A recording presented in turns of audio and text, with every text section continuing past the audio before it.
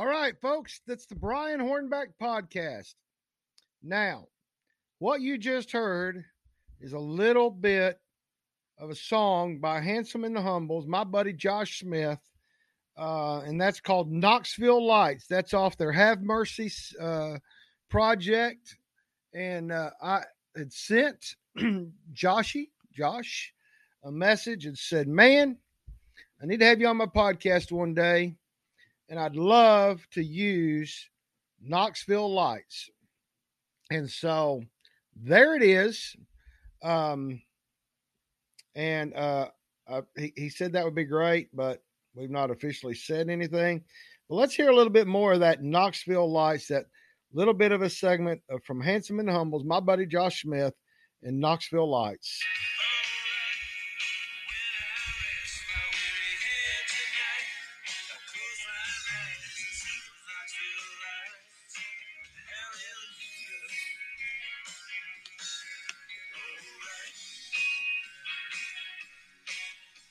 Desert ain't no place for a boy like me, and I'll never understand what a politician's war's gotta do with being free.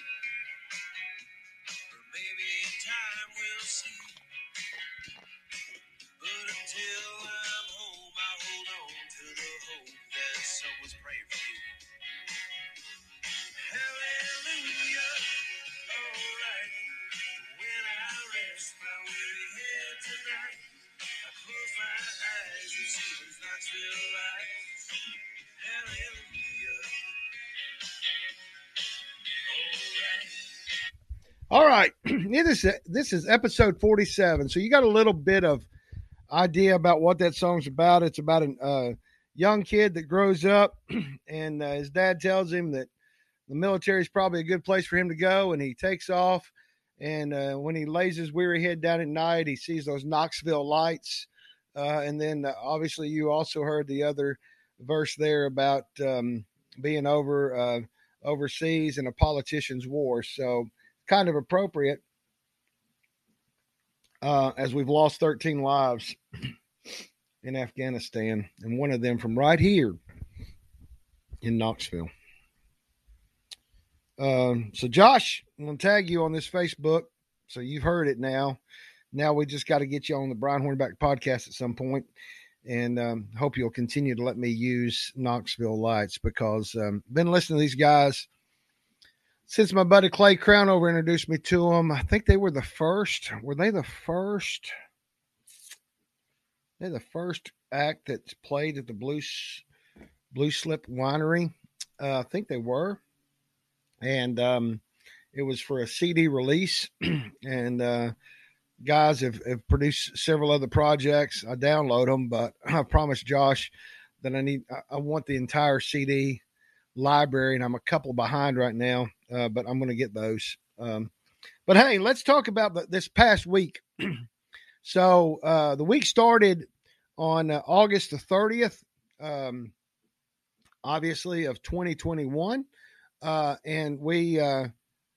The wife had a birthday on the 31st. For those of you that follow me on Facebook, the wife had a birthday on the 31st. She's finally legal.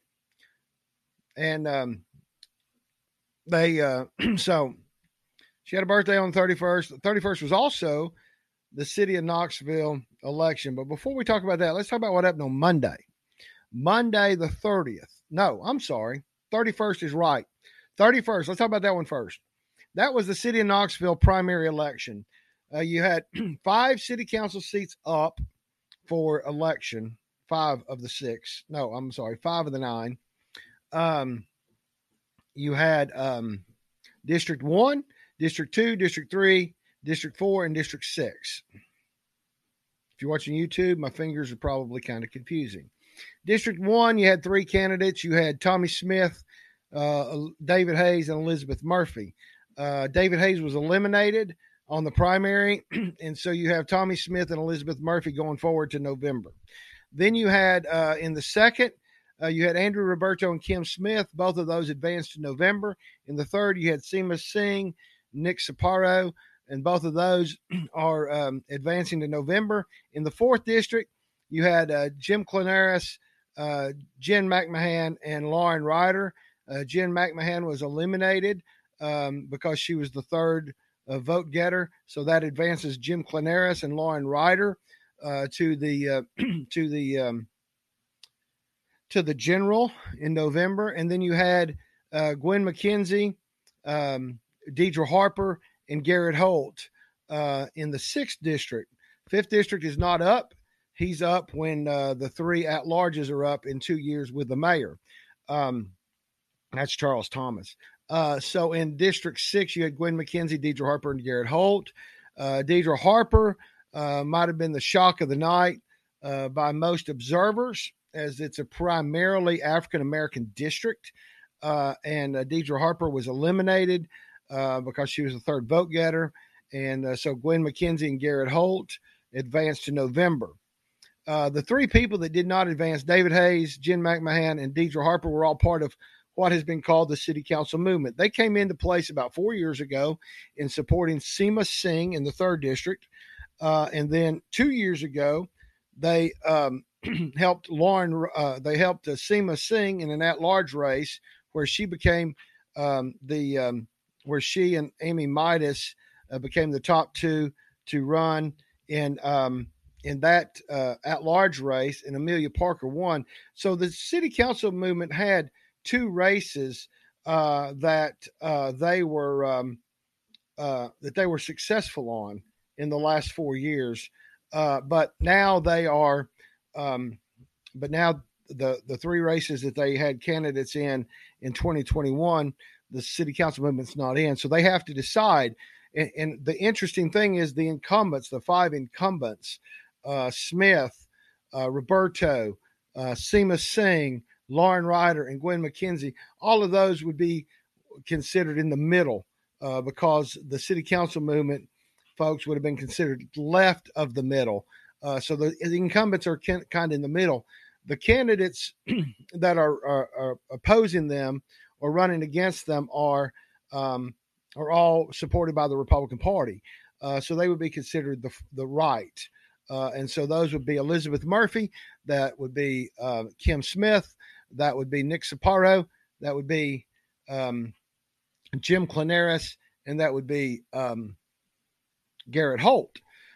So we will see what happens between now and October the 13th when early vote starts. October 13th to the 27th is early vote, and we'll try to get all of those on the podcast at some point in the near future. Then let's go to Wednesday, September the 1st, and we find ourselves at some reorganization meetings because it's September 1st. The county commission, the school board have to select new leaders for the year. Larson J. had been the commission chairman for the last year, and he did not seek reappointment as commission chairman. And so you had Richie Beeler, the representative from up in East Knox County that was seeking the chairmanship. John Schoonmaker from West Knoxville, the 5th district, was also nominated. He withdrew his name. I guess he saw the handwriting on the wall that Beeler probably had more votes than him. He had been serving as vice chair with Jay, so he withdrew. But then he was nominated for vice chairman, but so was Justin Biggs, the at-large commissioner. Larson J. was the at-large commissioner from seat 10. Justin Biggs is the at-large commissioner from seat 11. He's running for trustee next year, so he's got 1 year left. And the commission, a majority of the commissioners chose Biggs over Schoonmaker. However, Schoonmaker still has some leadership on the commission because in addition to all of that, they also select chairs of their committees. Larson J., who was the former commission chair, challenged John Schoonmaker to be the finance chairman. But John Schoonmaker prevailed, so he will serve a second year as the finance committee chairman. And all the commissioners, all 11 commissioners, serve on the finance committee. So John Schoonmaker will lead that committee. And so there was some other committees that I will detail out on the blog, brianhornback.com. about who's in leadership and who's on those committees, if you're so inclined to know that. Then every 10 years, obviously, we do a census across America, and we have to change how we have to make sure that our elected officials represent the same number of people. And so there's a redistricting committee that began its work also on Wednesday. I think Commission Chairman former Commission Chairman Larson J. thought that he was going to be the redistricting committee chairman. And from all intents and purposes, he had done a lot of the preliminary work up to the Wednesday meeting as him being the commission chairman. And when they met, Mr. J was nominated, but as was 4th District County Commissioner Kyle Ward. Sorry about that.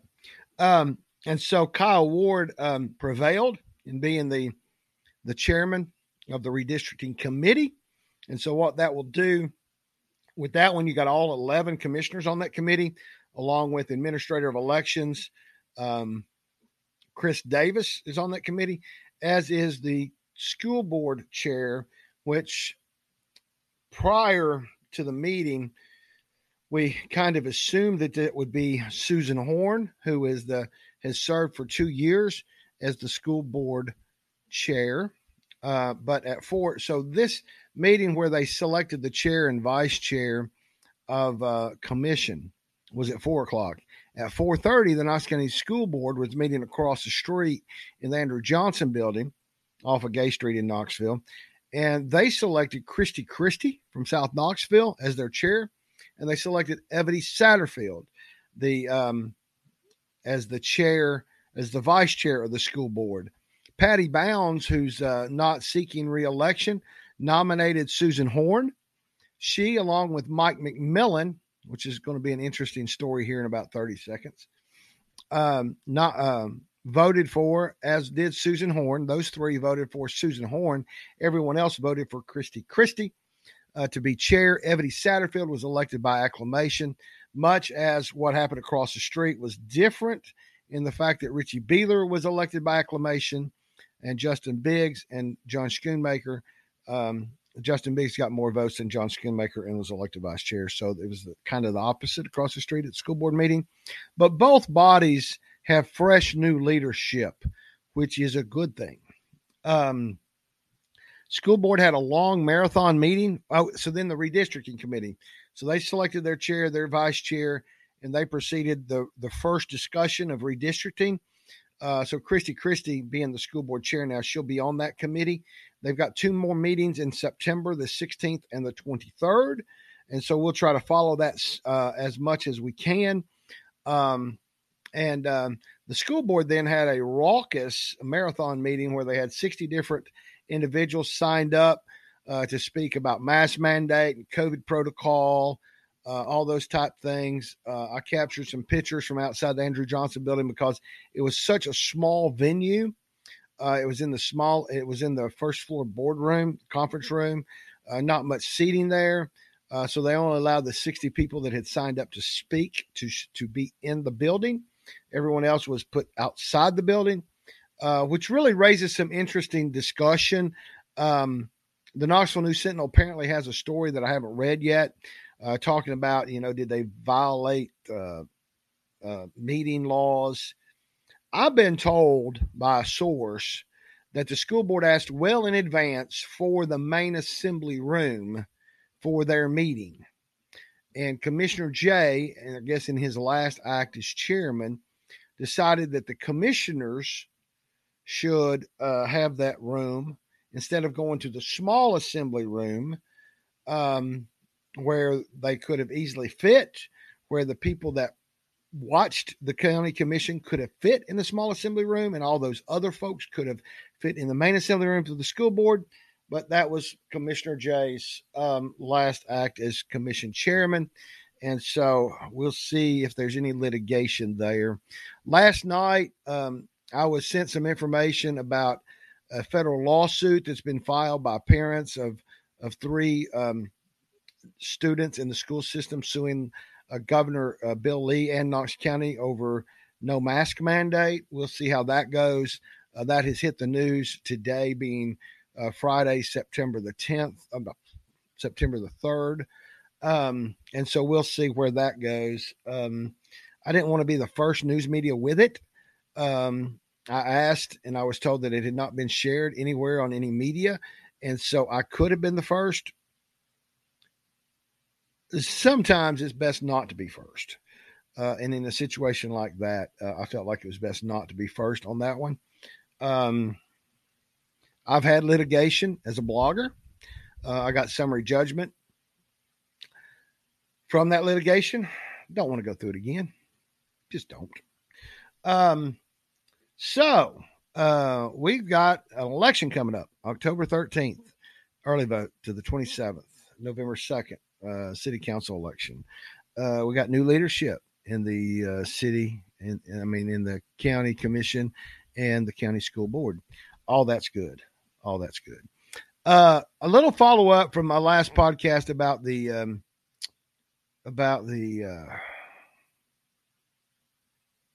Tennessee Republican Party State Executive Committee. There was a contested election in which I was selected as the State Executive Committee man for District 6. Lana Smith, wife and former Miss Tennessee, was selected as the committee woman for District 6. That is the committee that is the Senate district of Senator Becky Massey. And there's been some discussion about, the county executive committee selected Randy Pace, immediate former chairman, as their nominee for that position. They didn't select Brian Hornback. The vetting committee of the state executive committee chose me, recommended me, which means that, I'm not necessarily that well liked all the time, and that's okay. I don't have to be well liked. And they selected another of their own. He's as immediate past chair. He's on the county executive committee, and they also selected another of their own in their first vice chair, Elaine Davis. She's the one that ran about a year ago against Gloria Johnson, a Democrat, and Elaine Davis was selected to challenge Lana Smith, and both Lana Smith and myself won that election. And the question has come up: why did only two people know about the vacancy, or why were only two candidates necessarily pursuing it? First of all, to be honest with you, sometimes some of these state executive committee positions, only one person will pick up a petition and run for it anyway. So there's not a lot of interest in giving all your time and some of your money to serving on a state executive committee, because you have to incur all the expense to go to the meetings. You have to incur the expense of joining the Capitol Club. You have to incur the expense of paying for the Statesman's dinner, pay for your own lodging, those type things. Okay. So there's not a lot of people that want to invest that kind of time. I've been doing this since I was 16 years old. I've been invested in the party for a while. I'm from around here. I've heard that. I've heard it recently that Brian Hornback's from around here. Brian Hornback's one of the people from around here. I ain't ashamed of that. I like these Knoxville lights. Okay. But if the party had chosen to keep the precinct committees together and keep an organized entity of a Republican Party together, I think there would have been more interest, to be honest with you. So that's one thing that I'm going to do during my time on the SEC is encourage the county executive committee. Now that I am a member of the county executive committee again, I served as chairman and immediate past chair 2005 to 2009, 2005 to 2007 as chair, 2007 to 2009 as immediate past chair. I was on the county executive committee. I'm back now because of the fact that I'm a member of the state executive committee. And so I'm going to be working to try to encourage the county executive committee to bring back the precincts. I think it was a bad idea to get rid of the precincts. And so we will, I'm going to pursue that. But I think that's the reason that there probably wasn't more people that was aware that there was a vacancy on the state executive committee because nobody's talking except the county executive committee. We'll pursue that in the future. We've gone about 20 minutes. I want to go ahead and end this podcast, let you know that it's been as wild of a week as as I have described it in this fast 21 minutes. And I'm going to leave us with my buddy Josh Smith, Handsome and the Humbles. My favorite song from them, and I love all their music, but my favorite song, Knoxville Lights. So again, this was episode 47 of the Brian Hornback podcast. I thank you all for listening.